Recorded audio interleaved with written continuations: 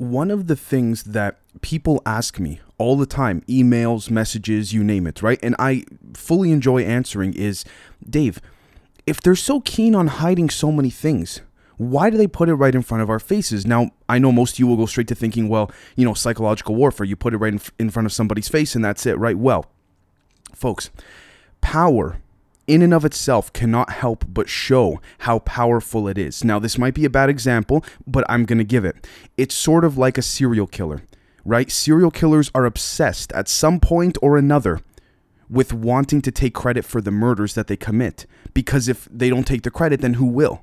Right? Because serial killers generally have a clever way of murdering people. Now, that might be a bad example, but you see what I'm saying here? It's just like Mother Nature. It's just like everything else in life. When power exists for power's own sake, that is when it's scary. When there is no end goal, that is when we have a problem.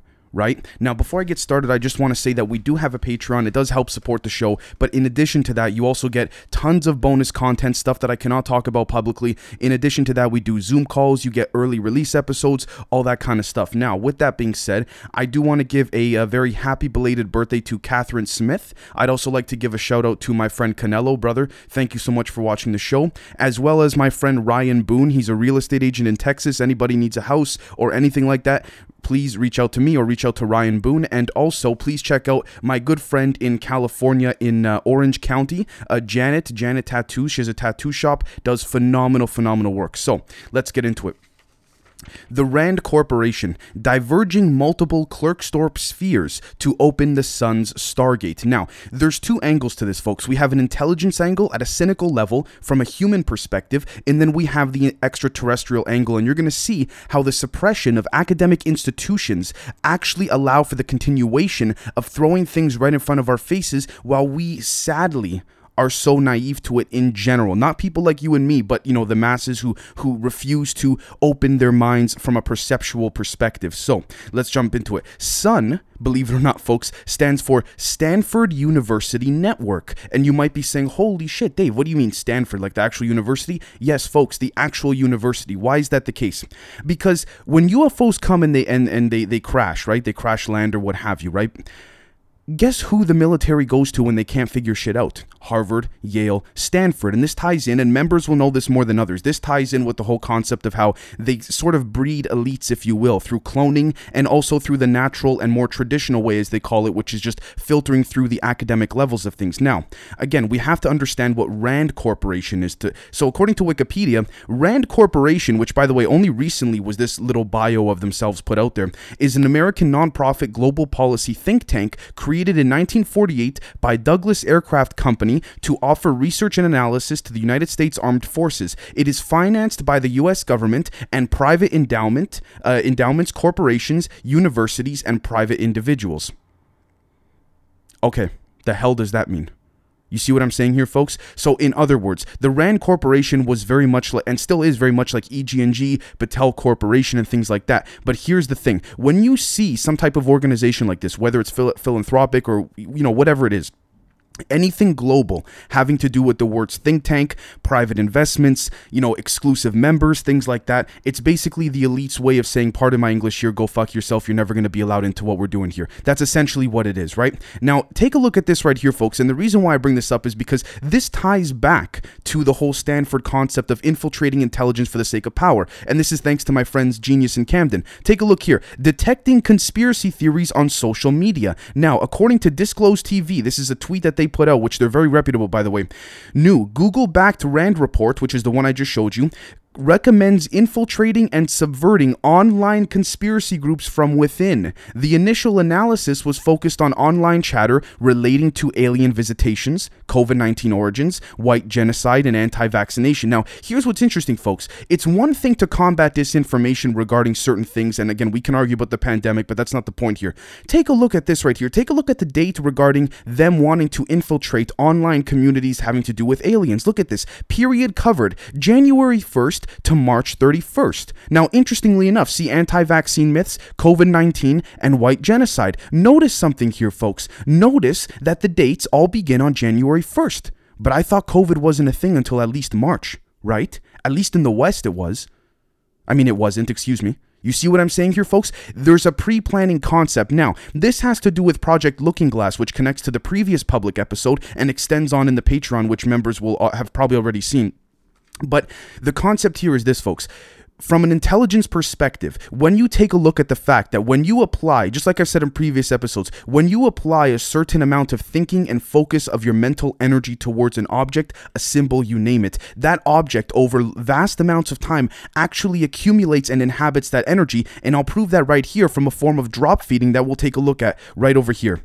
Scientists, according to techexplore.com, scientists report new synapse like phototransistor. Researchers at the U.S. Department of Energy's National Renewable Energy Laboratory, NREL, which by the way is also backed by the RAND Corporation, and also, quick fact, Nancy Pelosi's husband also sits on the board of the RAND Corporation. But anyways, developed a breakthrough in energy-efficient phototransistors. Such devices could eventually help computers process visual information more like the human brain and be used as sensors in things like self-driving vehicles. All right, now take a look at this right here. What normally would happen is that after absorbing the light, an electrical current would briefly flow for a short period of time, said Joseph Luther, a senior scientist and co-author. But in this case, the current continued to flow and did not stop for several minutes, even when the light switched off, right? Such behavior is referred to as persistent photoconductivity and is a form, listen to this, folks, of optical memory, where the light energy hitting a device can be stored in memory as an electrical current, end quote. Does that now remind you, folks, of the concept that we've been talking about, how the Akashic records and certain forms of information can be stored within the actual universe and air around us with that of energy? And the reason why I bring up Stanford, folks, is because if we take a look, and I know I bring him up a lot because, again, it's a prime example at Eric Weinstein. He, unfortunately, because he wanted to change the approach to the way in which physics worked, he was kicked out very sadly in many different ways with Harvard. And the reason I bring this up is because that has to do, again, with sun. Now, interestingly enough, what I find also equally as interesting is that when we take a look at this picture right here, folks, this is an ancient drawing, all right? Take a look at this picture right here. Okay, and then take a look at the sun. Does this not look like a UFO coming out of the sun? Now, for those who have seen my recent episode with Rumors of Instinct, the public episode, Kraken Conversations, and those who are members would have seen it much earlier, you'll know that UFO motherships are being spotted more and more out from Earth's orbit. Why is that? Because Earth is a magnet, folks. So just like anything else in life, the farther away you move from a magnet, the less force you're going to feel to be pulled in. Now, UFO motherships that I've discussed before actually have a different form of a gravitational propulsion device.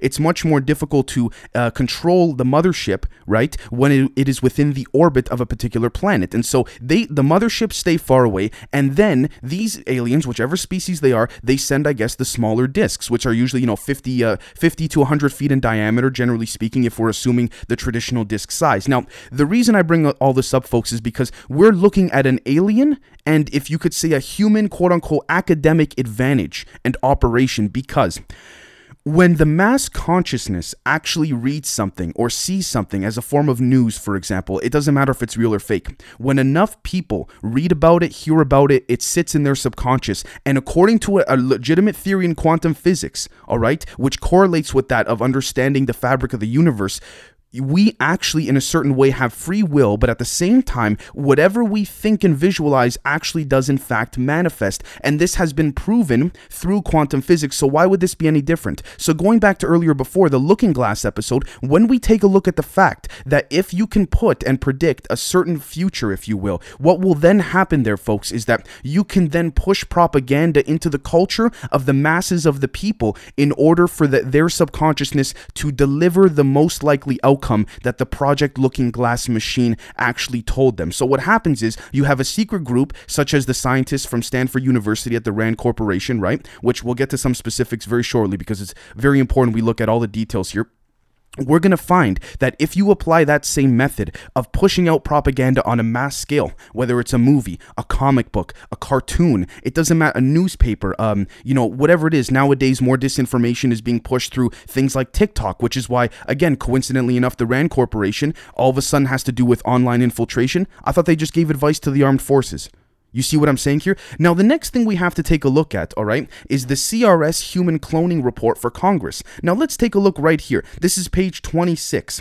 Going too far or drawing appropriate limitations. Take a look. Some, such as the majority of the President's Council and the USCCB, believe that policies allowing therapeutic cloning would create a slippery slope, opening the door to other moral hazards, such as cloning to produce children or research on later stage embryos and fetuses, end quote. Notice something, folks. It's right in front of our faces. They were talking about publicly about how, oh, you know, China might be building a super soldier, or they are. And then France says that they're building one because China's doing it. Folks, people, you see how they control the narrative so strongly? This has been going on since at least the 70s, at the very least, folks. You see what I'm saying here? Now, the next thing I want to take a look at here too, which is very, very important, is we have to understand this right here.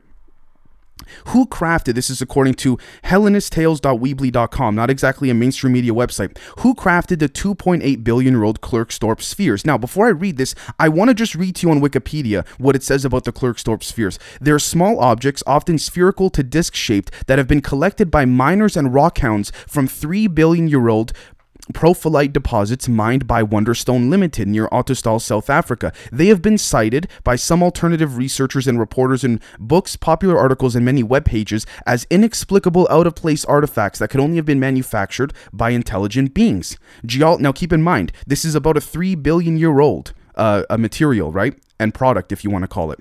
Geologists who have studied these objects have concluded that the objects are not manufactured, but are rather the result of natural processes, end quote. Which geologists? You see how vague they are when it suits them?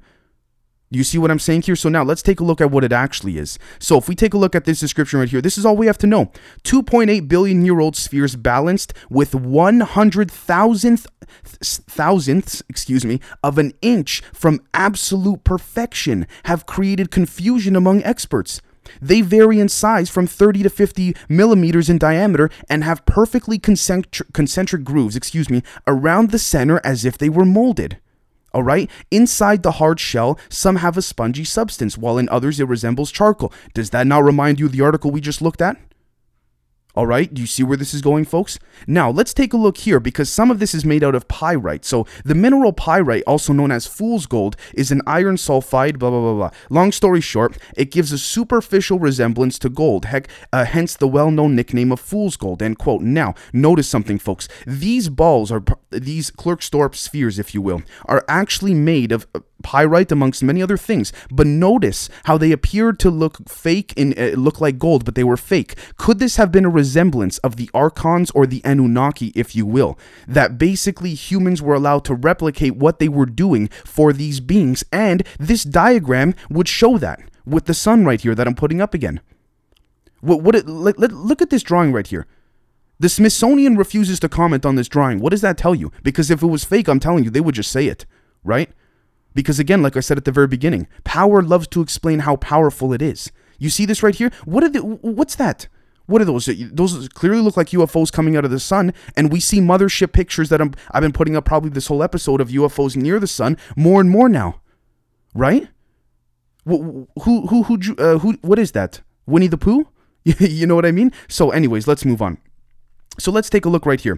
Astronomy.harvard.edu. Now, what we're going to find here, folks, is that astronomy within the Harvard department actually ties in with astrophysics, or origins of life, the Institute for Theory and Computation, and the head of the Harvard Astronomy Department. Now, let's take a look at this. Guess who, by the way, advises on all those departments? All right? Harvard professor, Bloomberg.com, reaps 17,000% return on early Moderna bet. Timothy Springer. Now, I'm not trying to denounce the guy, but we have to call things like they are. So take a look at this right here. Timothy Springer thought his fortune was excessive even before he became a billionaire. All right? You know what he basically did? End quote. He invested in Moderna a year ago, April 2020. Before there was any talk of Moderna, Johnson & Johnson, Pfizer even developing a vaccine. Now, I'm not trying to bring COVID into this, but what are the odds? So it just goes to show you, for people who say, oh, these elites, these academics, they don't have a plan. Folks, they have a plan, let me tell you. Now, let's take a look at this right here. CognitionMatrix.com. Intelligence officer releases a NASA video showing the 3,200 kilometer long alien spacecraft. Now, what's interesting about this right here, folks, is that look at these photos right here. This is why they're so far from Earth, because they have a different orbital field and propulsion-based system. But one thing that this article did get incorrect, I have to say, is that the ship, and I know which case they're talking about here, was not 3,200 kilometers. It was 3,600 kilometers. And those on Patreon got a bit of an early preview of this on our Zoom call a couple nights ago, which is that I mentioned the fact that, notice, all of these craft have to do with same numerical values of 3, 6, and 9, similar to Walter Russell's The Universal One, right? So why is it that the distance is so precise in that of the numerical value relative to quantum physics and astrophysics within the realm of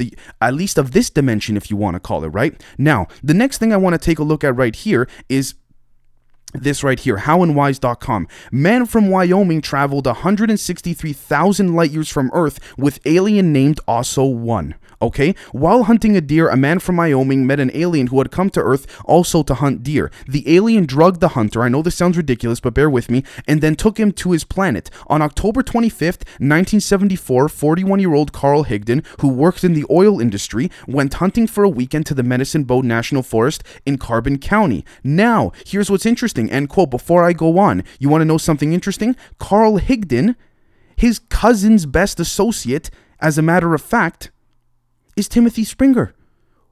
You see how they keep it in the circle. So we could dare to say that this man from Wyoming who was abducted was not some random abductee whatsoever. Now, let's take a look right here. Higdon was an experienced hunter, but he had not yet seen such a forest. It turned out to be a remote and uninhabited area with no signs of human presence. Long story short, he saw a deer. He was about to shoot the deer when something very strange happened. He aimed, fired, but suddenly the shot was completely silent and the rifle did not recoil.